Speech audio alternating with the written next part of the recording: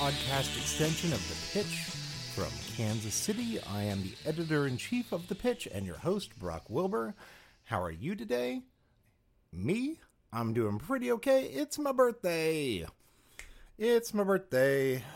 I don't know what song I'm singing, but it's a birthday song that doesn't infringe on a copyright. It's a birthday song.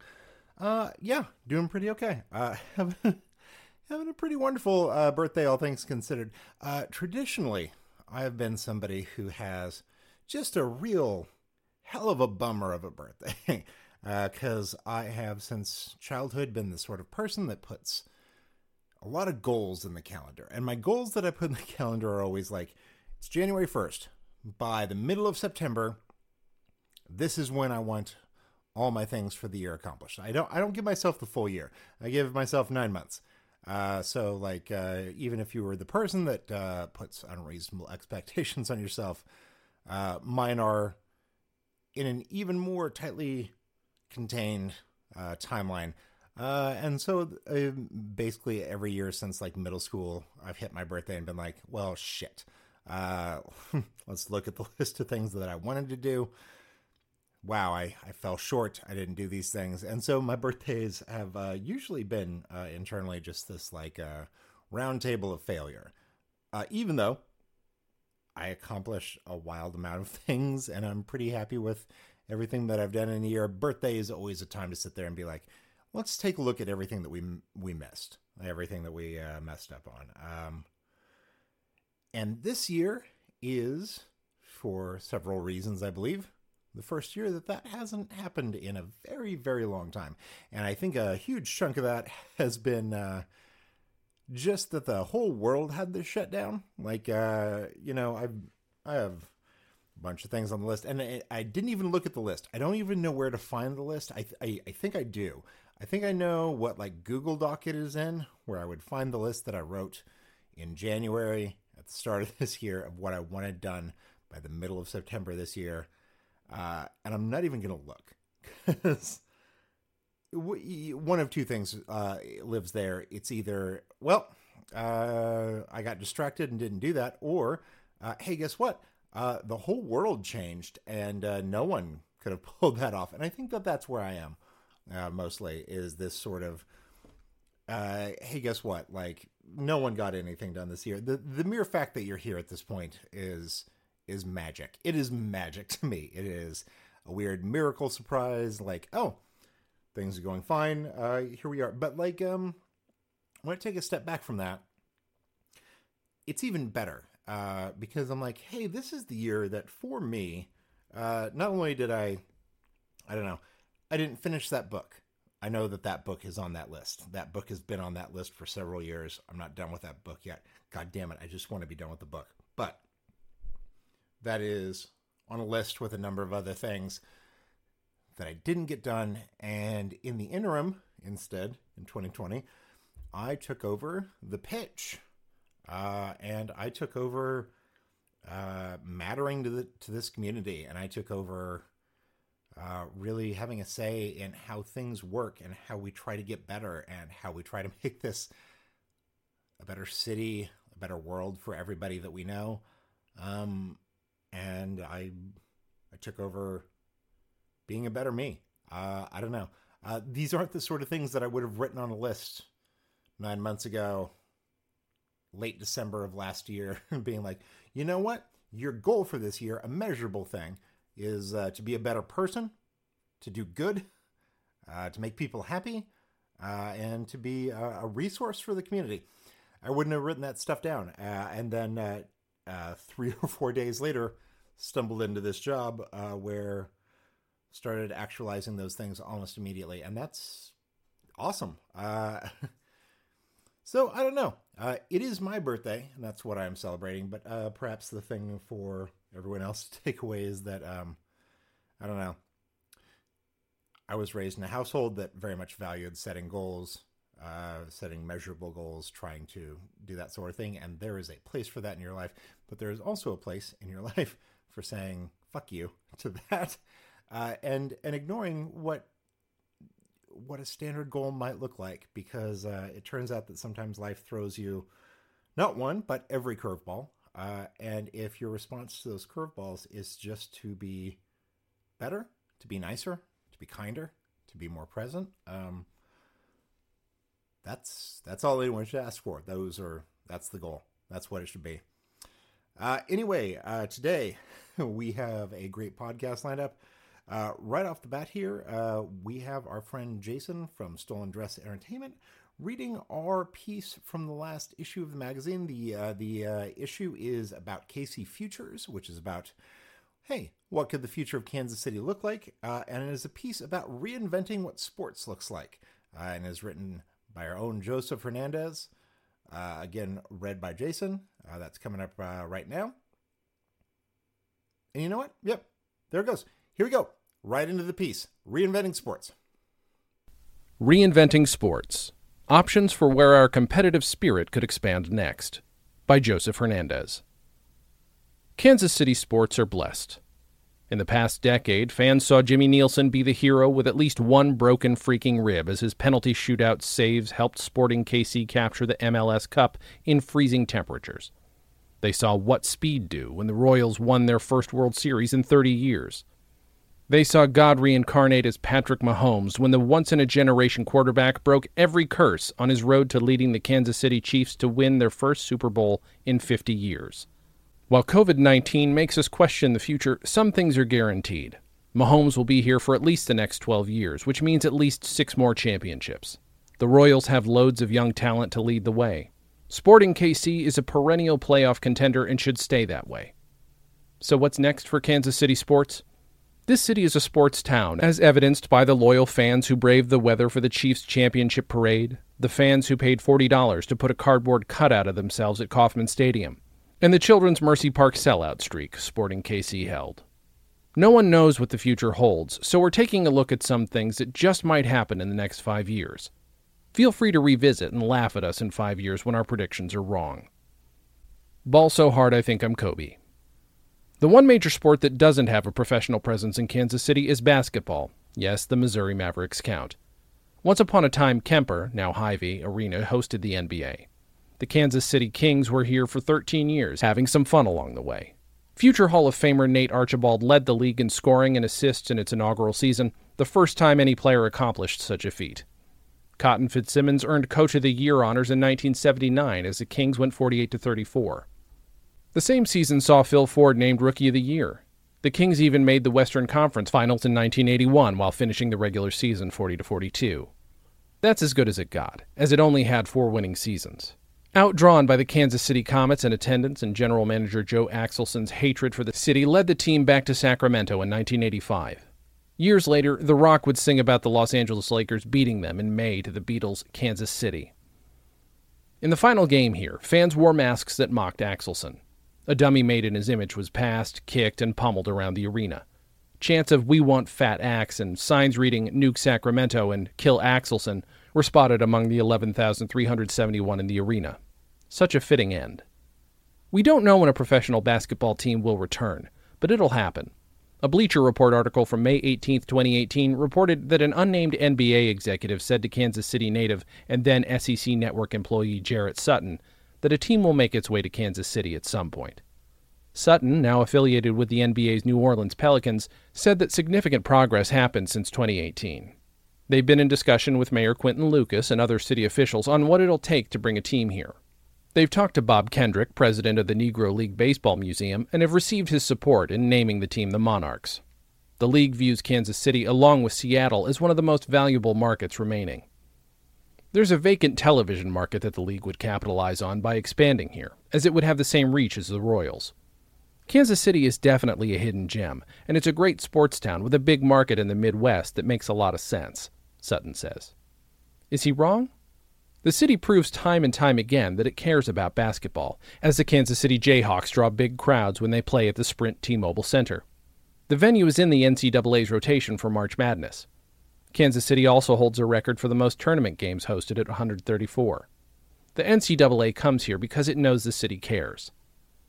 The Midwest also has next to nothing when it comes to the NBA. The closest team Kansas City has is the Oklahoma City Thunder, which is over 5 hours away. One could count the Chicago Bulls, but they haven't been enjoyable to watch since Dennis Rodman skipped practice to appear on WCW Monday Nitro with the NWO. It might take some time for the city to warm up to an NBA team as the season runs in between the NFL and MLB, but once it does, the team will never leave. Women's everything. Speaking of basketball, what about the WNBA? Rumors swirled in December 2006 that the Charlotte Sting would be sold and moved to Kansas City. Instead, the Charlotte Bobcats announced on January 3, 2007, that the Sting would cease operations after the fundraising effort to move the team here failed. There haven't been discussions of expanding the WNBA as the league's focused on strengthening its current teams. But when it's time, Kansas City needs consideration. There's a market for women's sports, and it's a shame it took people this long to see the value women in sports bring. At one point, Kansas City saw what a women's professional team was capable of doing. FC Kansas City was one of the first teams introduced when the NWSL began on November 21, 2012. It made the playoffs in the first year and won the championship in 2014 and 2015. The U.S. women's national team had 4 hometown players on its road to winning its third World Cup in 2015, showing the world just how good Kansas City's team was. Life was good until it wasn't. Key players missed the 2016 season. Ownership issues forced a sale to a new owner that wasn't local. The writing was on the wall that FC Kansas City's time was up, and in 2017 the NWSL announced that the team was relocating to Utah. Not the way a team that won 2 titles quicker than the other professional teams in town deserved to go out. When does a women's professional sports league come back? The answer is already here, you just haven't heard of it. The Kansas City Glory, associated with the Women's National Football Conference, began its journey August 19th to become the area's premier opportunity for women in football. The team hasn't played due to COVID-19, but this is a team that can be a cornerstone for Kansas City sports. Glory president Vicky Kestermont was inspired by watching the Kansas City Titans, a former women's pro football team. She was in awe at seeing women compete at such an intense level. Through word of mouth, the participation and excitement for the Glory has grown. Mentioning Kansas City's women's football team lights up everyone's eyes. City council members were intrigued when she talked to them. She and her executive board have met with the Chiefs on multiple occasions, who have shown a lot of interest in the team and the growth of women's football. The natural progression is women's football. I have no doubts that our stands will be full and that the Kansas City Glory will be very well known, Kestermont says. The Glory won't be the only women's professional sports team in town in the future, but it's one that Kestermont expects the city to embrace in no time. With the NFL supporting girls' flag football and partnering with the NAIA and reigning champs experiences to make women's flag football a collegiate sport, the next step is for women's tackle football to claim a stake in the growing ground of professional sports. It's a next step for Kansas City sports. Sports of an electronic nature. Not one single person on the planet has an answer to when the pandemic will end. Traditional sports won't return to normal anytime soon. Getting totally blasted outside Arrowhead Stadium 5 hours before kickoff will happen again at some point, but it might be a while. The bubble for the NBA and WNBA is working, but it's impossible to predict what happens when they all leave and return to a society that doesn't take precautions seriously. Knowing all of this, how do we fill the sports void in our hearts? E-boys and e-girls, it's your time to shine. Esports, the term for competitive multiplayer gaming, has picked up a lot of steam. What was once considered a nerd hobby is now a legitimate outlet for people to socialize with like-minded individuals, profit off their talents, compete, and make themselves famous. The time for shaming someone for playing 47 days worth of Overwatch is over. That someone is me. Gamers make bank. Streamers like Tyler Ninja Blevins raked in $500,000 a month on Twitch. Players in the Overwatch League have a minimum salary of $50,000 and up to $5 million in prize pool money to earn throughout the season. The contract also includes health insurance, a retirement savings plan, housing, and outside sponsorships opportunities. Breaking into a competitive esports league is tough. For instance, there are 67 players in the League of Legends Championship Series for the summer. There are over 8 million concurrent players, according to Riot Games. Even if the number stopped at 8 million, only 0.000000838 of the game's population is playing professionally. Those 67 players have an average salary of $410,000, nearing the average MLS salary. Kansas City has a spot with growing esports organizations. January saw the first Kansas City Esports Expo take place at Overland Park Convention Center. Described as gamer heaven, it hosted tournaments for pro and casual gamers in Super Smash Bros., Fortnite, Call of Duty, and Street Fighter. There would have been an enormous gaming presence at Planet Comic-Con if not for the pandemic. The Kansas City Pioneers, the city's first esports team, started as Lorenzo Brown's vision and with longtime friend Sam Kulikov's help, built it into what it is today. July saw the Pioneers secure enough funding to create teams in Rocket League and Gears of War, where they'll be competing against heavily funded esports organizations for big money.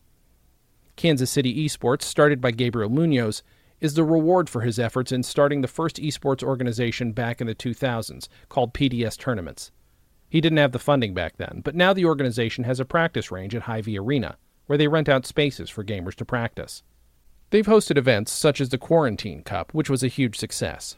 Munoz is the creative director at Kansas City Esports. The tournaments organized sees him and operations director Jeff Wilson come together. The goal when they formed in 2015 was to create a space for people to come in and practice their gameplay. The smallest of goals ended up with the biggest of dreams, as competitive gaming has a future here. We want to bring involvement to Kansas City. We also want to pump up the communities that exist here, Munoz says. It's vital to Munoz to support the community instead of working by himself. These are the communities he hopes to stand by and support as it expands. He sees the organization assisting by promoting the many different gaming communities in the area. It's more than posting events. It's spotlighting a gamer by streaming their gameplay and letting them spread their wings by sharing more about themselves to the community. Munoz hopes by doing this that it helps upcoming gamers realize that they can go pro. The more gamers that make it professionally from this city, the more likely it is that the city gets the recognition it deserves. Updown has taught this city that there are talented gamers here. They just need exposure. In summation, this isn't a definitive list of what the future of sports will look like in Kansas City. There's so much that can go right or wrong in the next 5 years. For all we know, there can be a brand new sport that takes the world by storm invented at Luce Park.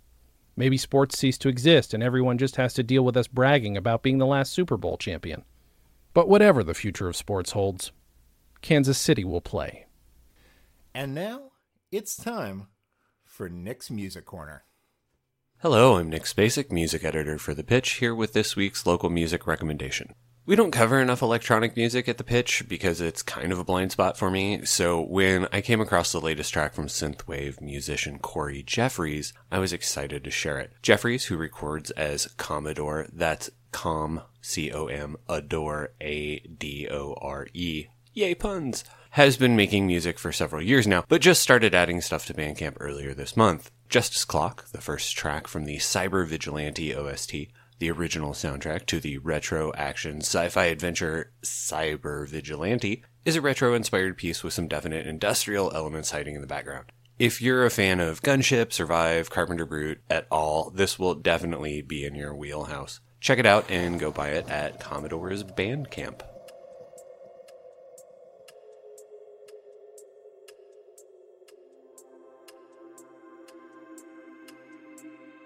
Commodore Vigilante spotted in West Palm and recognized.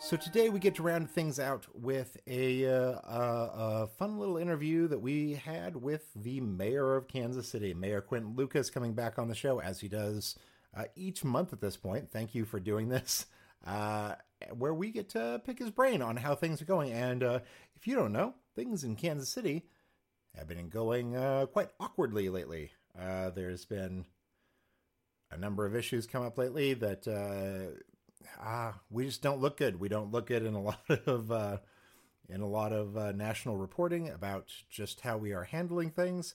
Everything from some weird booing at a moment of silence at a Chiefs game, on to a recall petition trying to remove Mayor Quentin Lucas from his position, where the Facebook comments on that are just riddled with weird QAnon conspiracy theories and racism.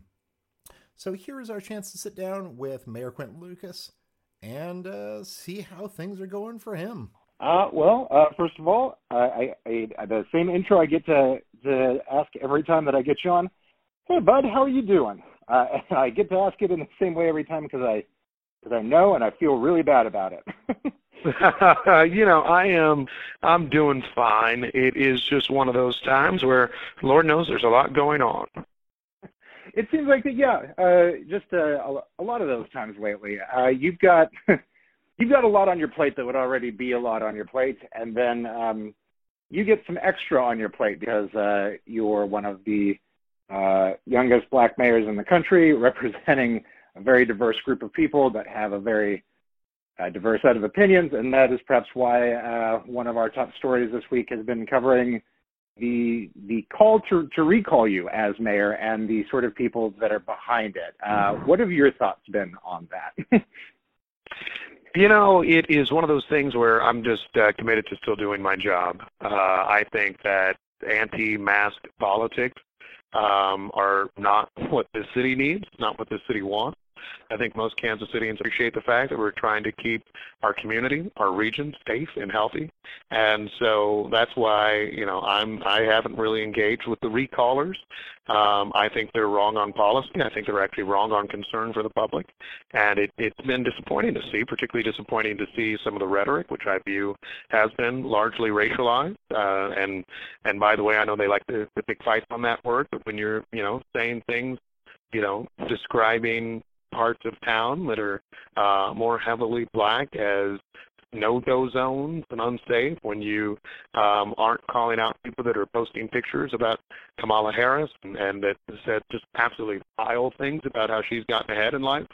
These are the sorts of things that shouldn't be tolerated. And so, it is an interesting, if not unfortunate, movement.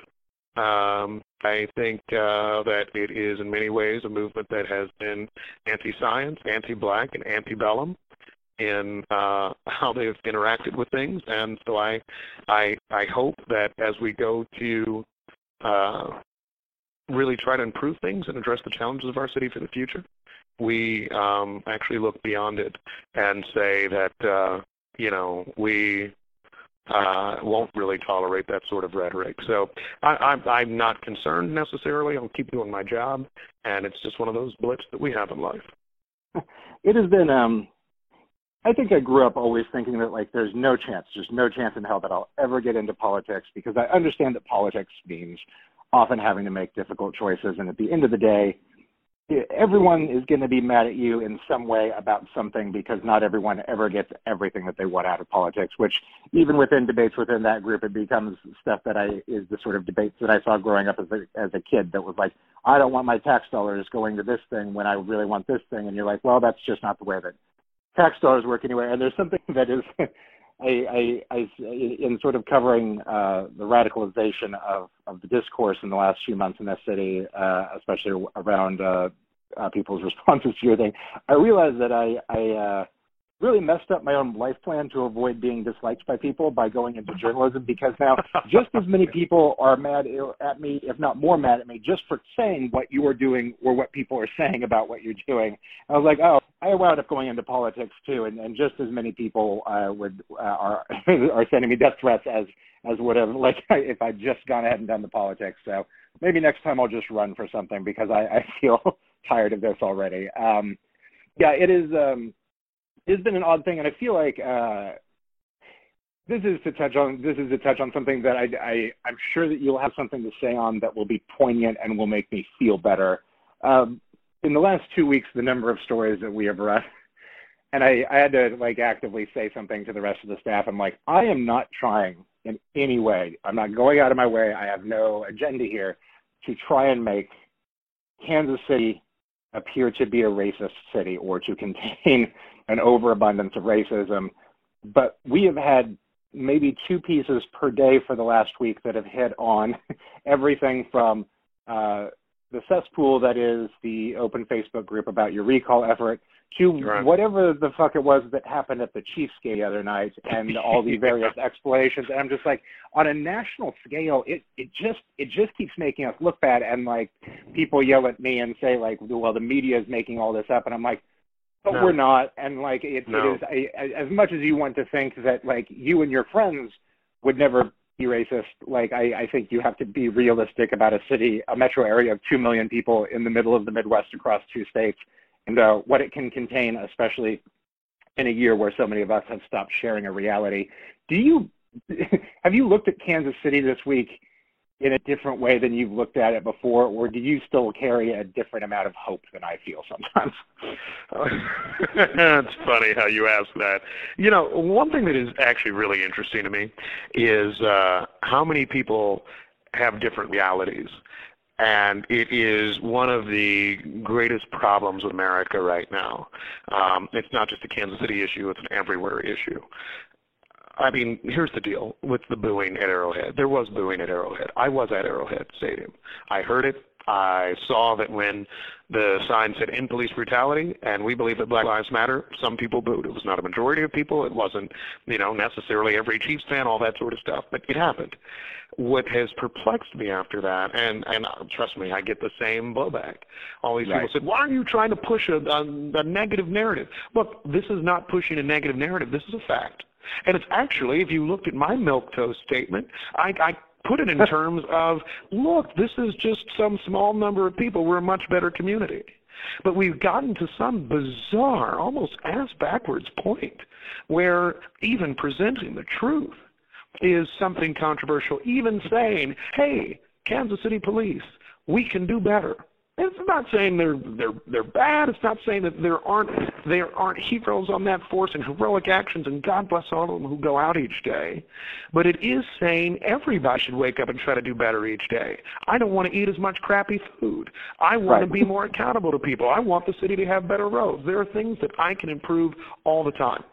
And for some reason in our country, and you know what, I try to be fair and balanced, not like Fox News though, but I try to be fair all the time, but it is more on the political right, where, that there's the sort of thing of if you say that, if you say there can be improvement, if you say that, hey, black people want to feel as comfortable in our city as everybody else, then, well, why are you making it racial? It's not racial.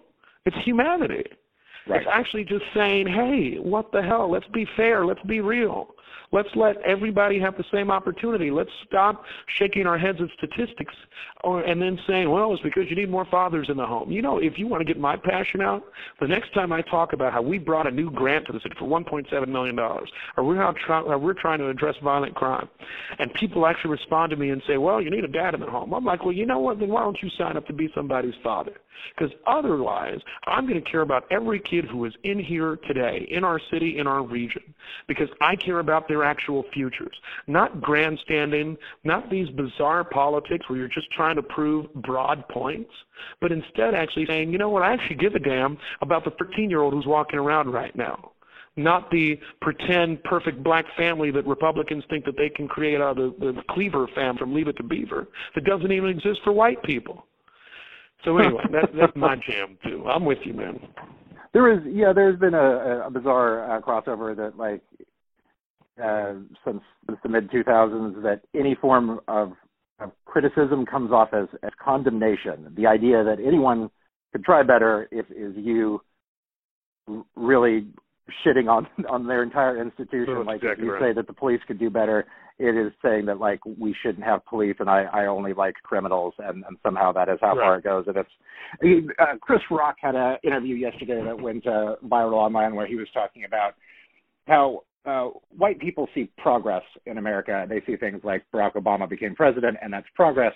But that progress, as that is defined, is just it is just less abuse, and less abuse isn't progress. It is like if a woman was in an abusive marriage and the man stops beating her, you don't turn to that woman and say, "Wow, look at all the progress you've experienced." It's just less of the awful thing. And like to try and look at race in this country the same way is to look at that. I've been thinking about that quote in relation to our city a lot, and everything stemming from like certainly the dozens of hours I've had to spend on the Chiefs booing thing. And I'm like, I don't know, like I do believe in the concept of progress, but also like some of that is white person progress, where I was like, oh, look, at least they're doing a thing where like we're doing a moment of unity, but like that moment of unity was booed, and then we tried to pretend away the fact that there were bad faith actors and people were mad about a reality that clearly existed and that whole country saw, and that was wildly embarrassing for all of us. And that even if you, as we've gone through the list of excuses on what happened there, the most recent one that somebody offered up to us was like, well, it wasn't a whole 17,000 people there, it was 11,000 people there. And I was like, I don't know what that does. What does that make better? Like, does that mean more people booed, or like you could hear more booing? It doesn't invalidate the reality. Is that our version of progress needs to involve a lot more of accepting of the realities and of accepting, I think, of our failures. And maybe that's what people don't want to shine that light. It's like, hey, like, if you can't acknowledge the fact that redlining has devastated this community for generations, and that there has to be work to be done on that, and that, maybe your tax dollars need to go to help that, then like there's no progress to ever be had. It's such a fascinating time, and it feels like I know that we are in our sort of bubble here for the Metro, but this has felt like a particularly bad couple of weeks, and that's why it feels particularly good to be talking to you, because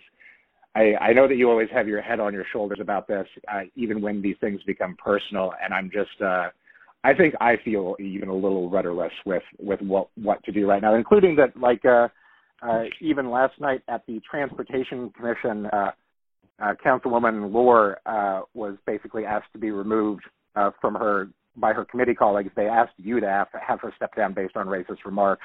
And like, it's just something like that. Or for people that aren't in the know, Johnson City County Commissioner Mike Brown went on some rant the other day about how war is coming, and you went to Twitter to be like, please stop, this is racist and dumb, and please don't do what you're doing. And like, that guy's an elected official in our city, and it's just like, where does it end, and where does somebody get on the train to start actually trying to create positive change? Right. I mean, that's exactly right. It is, the weirdest thing is, in the Mike Brown situation, the Johnson County Commissioner is particularly telling, which is that, people just put up, if I can be profane, although Morgan will get mad at me, I mean, this was a batshit nutty post. It was, get your arms ready for war. The beating of war drums. Yeah, it's an older white guy using this weird poetry of the oppressed, and I'm like, what is this beat poem about going to battle, you Zulu warrior? That, like, I just don't understand. Right. And it's just, particularly when you see how many of us who are in leadership are trying our best to be balanced. Kansas City does not have every COVID-19 restriction that I would like us to have, for example, right? Partially because I don't want us to have to deal with some guy who is outside and, in a group of 200 people at a park, facility, and says, darn it, I don't need to wear a mask. And then we have to call the police, and you just know too much that's where it's going. Or right now, in the era of every public school district has a lawsuit that they don't let the kids play lacrosse this fall. I mean, it's odd to me, and it has been really frustrating. That said, you kind of asked before, how does one handle it? The way one handles it is simply to say, look, I can't give up. I can't quit it, right? I can't just, kind of stick my head in the sand and say, well, Kansas City's going to be all right, and there's a picture of me at a Chiefs game or something, which is also controversial, right? Instead, right, where we well, have you to can't say take a is- picture anywhere with somebody being mad at you for some Right. situation that Well- they've perceived slight. Right. But, my view is, and I'm looking out for that person who is concerned about COVID-19. I'm looking out for that person with pre-existing conditions. I'm looking out for that person who has some grave concern about our community. And frankly, I'm looking out for the many of us, the vast majority of us, who frankly just give a damn about somebody else. It's odd because, yeah, there are people more to the left of me and more to the right of me, but I'm just a member of the give a damn party. I'm like, I just want you to care about somebody else. And I've got friends I talk to and all that sort of stuff. I think they're the same way. These are guys who think they're in shape and all of that. Don't know how long COVID's going to be around, but they're like, hell, I wear a mask just because I care. I'm not an asshole. I mean, that's what people need to do more of and say more of. And so, and I'm looking out for not just those folks, but really for all those folks that say we need you there. We need you to fight some of these fights. And I'm proud to do that, and I'm going to be proud to do that. I'm certain for at least another 3 years. One of my best friends passed at the start of last month, and maybe the most in shape 29-year-old dude I'll ever know in my entire life. And when it came out of nowhere, and I think all the rest of us were just like, his body was a goddamn temple. Like, if there's anyone that could have fist fought the virus and survived, like, it just didn't make sense that, like, it got him, and, like, it strikes new rounds of fear. There's been something that happened at the start of this, especially before there was the mask mandates to wear things into businesses that boy, me and my therapist spent a lot of time talking about, which was simply that for the first time in human history, you could visibly see the empathy level of other human beings around you.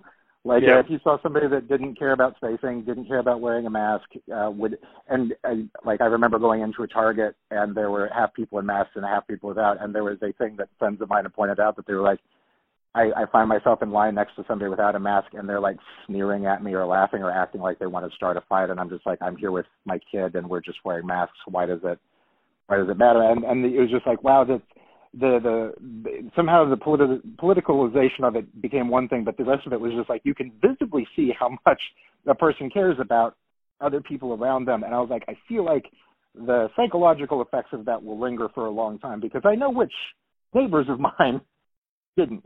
And like, for years to come, I remember like, hey, Greg, I do remember that you never once seemed to care about those around you, and that bothers me. Like, I worry about the resentment at the end of this when you remember the neighbor that you saw who hoarded toilet paper despite the sign saying please only take one, and you're like, right. come on, Karen, like, and you'll remember for years, like, oh, she was the person that like didn't give a shit. And like, I worry that everyone on both sides of this comes out with this weird chip on the shoulder that is already far worse than the politicalization that we have going into a goddamn election year, and that terrifies me just as much as the virus does. Right. I mean, it has been just all these things that don't need to be politicized. I mean, if I go into the wrong or right venue and I'm wearing a mask, the people that are almost sizing you up and judging you to a negative is something that's unnecessary. And something that's been more pronounced probably for me is, as a minority in this country, you're always kind of experiencing a moment of being an outsider, frankly, feeling like right. you're not always like one of the group you're in. And I've actually probably felt a lot more of that over the last 6 months. A lot more people just basically assuming. Well, you're outside of yet another group. Like, how much further right. can we whittle you down into a specific right. outsiderdom? And my view continues to be, why don't we actually just, try to say, all right, what is our commonality, and make it rhetoric. Don't write pieces about beating the war drum, but instead try to say, all right, this is what we need to do for our future, and let's just go do it.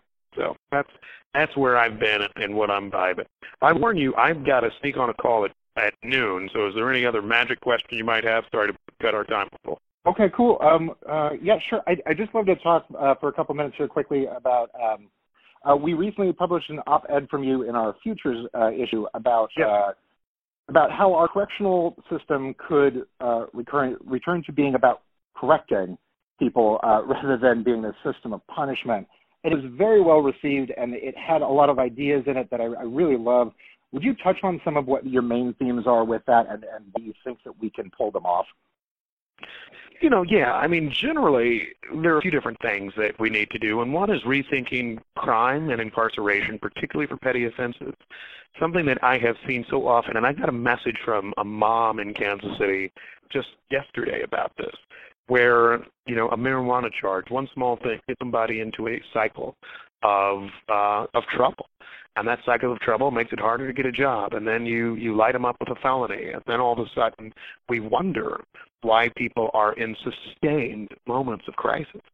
And so that's why one of, I think, the biggest changes we can make, and by the way, I know there are people on my left sometimes, a lot, that say you're not doing enough, and if you haven't fired Rick Smith or all these other things, you're not there. But, my view is this. We are changing lives. Our change on marijuana policy will change life outcomes for people. Our change on parking ticket policy will change life outcomes. Our change on how we were addressing municipal courts and arrests will change things for people. I'm exceedingly proud of that, and I think that's the sort of work that we need to do nationally to try to make sure that, one, you have fewer police community negative interactions, because instead of a whole dragnet of people being the black community, where you're saying every expired license and all this sort of thing can lead you to criminality and criminal arrest. And instead we're saying, all right, how can we treat this? How can we address this? How can we fundamentally decriminalize poverty? That's the sort of change that I think we will make and are making in Kansas City. That's I'm proud of. And as we talk about reform, that's what I think needs to be key and central. As a final question, sort of revolving around your piece of your post, there was a bit that we had to kind of strike from it just for space, but I find wildly fascinating, and it is that you've done teaching, and you've done teaching inside correctional facilities like Lansing, and you have some stories around that, including one about a sign-in sheet where the guard did not see the appropriate number of people on there. Can you share that one with us? Oh man, that was one of the more interesting moments. So I'm at a maximum security prison in New York State by the name of Auburn, and so I am. I remember it like it was yesterday. You go to your class, the inmates fill in, all that sort of stuff, and then the guard, who was a very tall white man, had said, "Hey, you guys know you need to sign in. There are 18 names on this list. I'm counting 19." And then everybody looks, and then one of the inmates is like, "Oh, damn, man, you even clowning on the professor." And everybody's like, "Yeah, that's some bull that we got to deal with." And I mean, it was so fascinating. So I think eye-opening in a way, right? I was a teacher. I was this hotshot law student, or so I thought. I didn't think I was dressed like an inmate because they actually have required attire, and I'm still a brother in a prison. And that work in that time is what sort of taught you and allowed you to teach other students that sometimes it's really appropriate to be angry at society, and that's where positive change comes from. That's correct. So, I think that's how I always try to make change.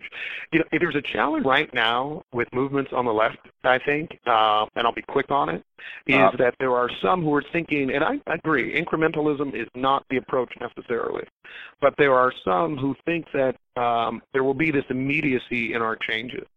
I've always, and maybe it's why I was a teacher, am big on if I'm empowering people, if I'm freeing people from harms relating to incarceration, picketing, small offenses, then that's us getting somewhere. That's actually us creating freedom for them to improve and empower themselves.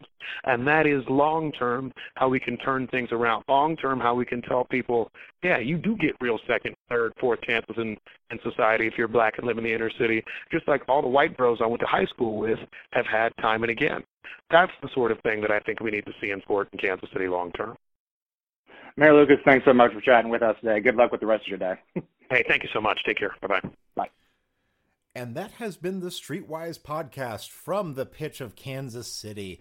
Please consider becoming a member, a sustaining member, supporting us or just tossing in a few bucks here or there via our website. Go to thepitchkansascity.com, thepitchkc.com, and sign up to support what we're doing. We are providing lifeblood journalism to the city right now. We are working 24/7, and we are just trying to do well by you. And we are making it through by the skin of our teeth. If you can help out, that would be much appreciated. Our editor is Terrence Wiggins, who you should hire. Jason from Stolen Dress Entertainment read our piece written by Joseph. You should find him and hire him for voiceover work. We just really enjoy making the show, and we have big, cool new things coming out soon. Everybody have yourselves a wonderful day. Treat yourself like it is your birthday. Pitch in, and we'll make it through.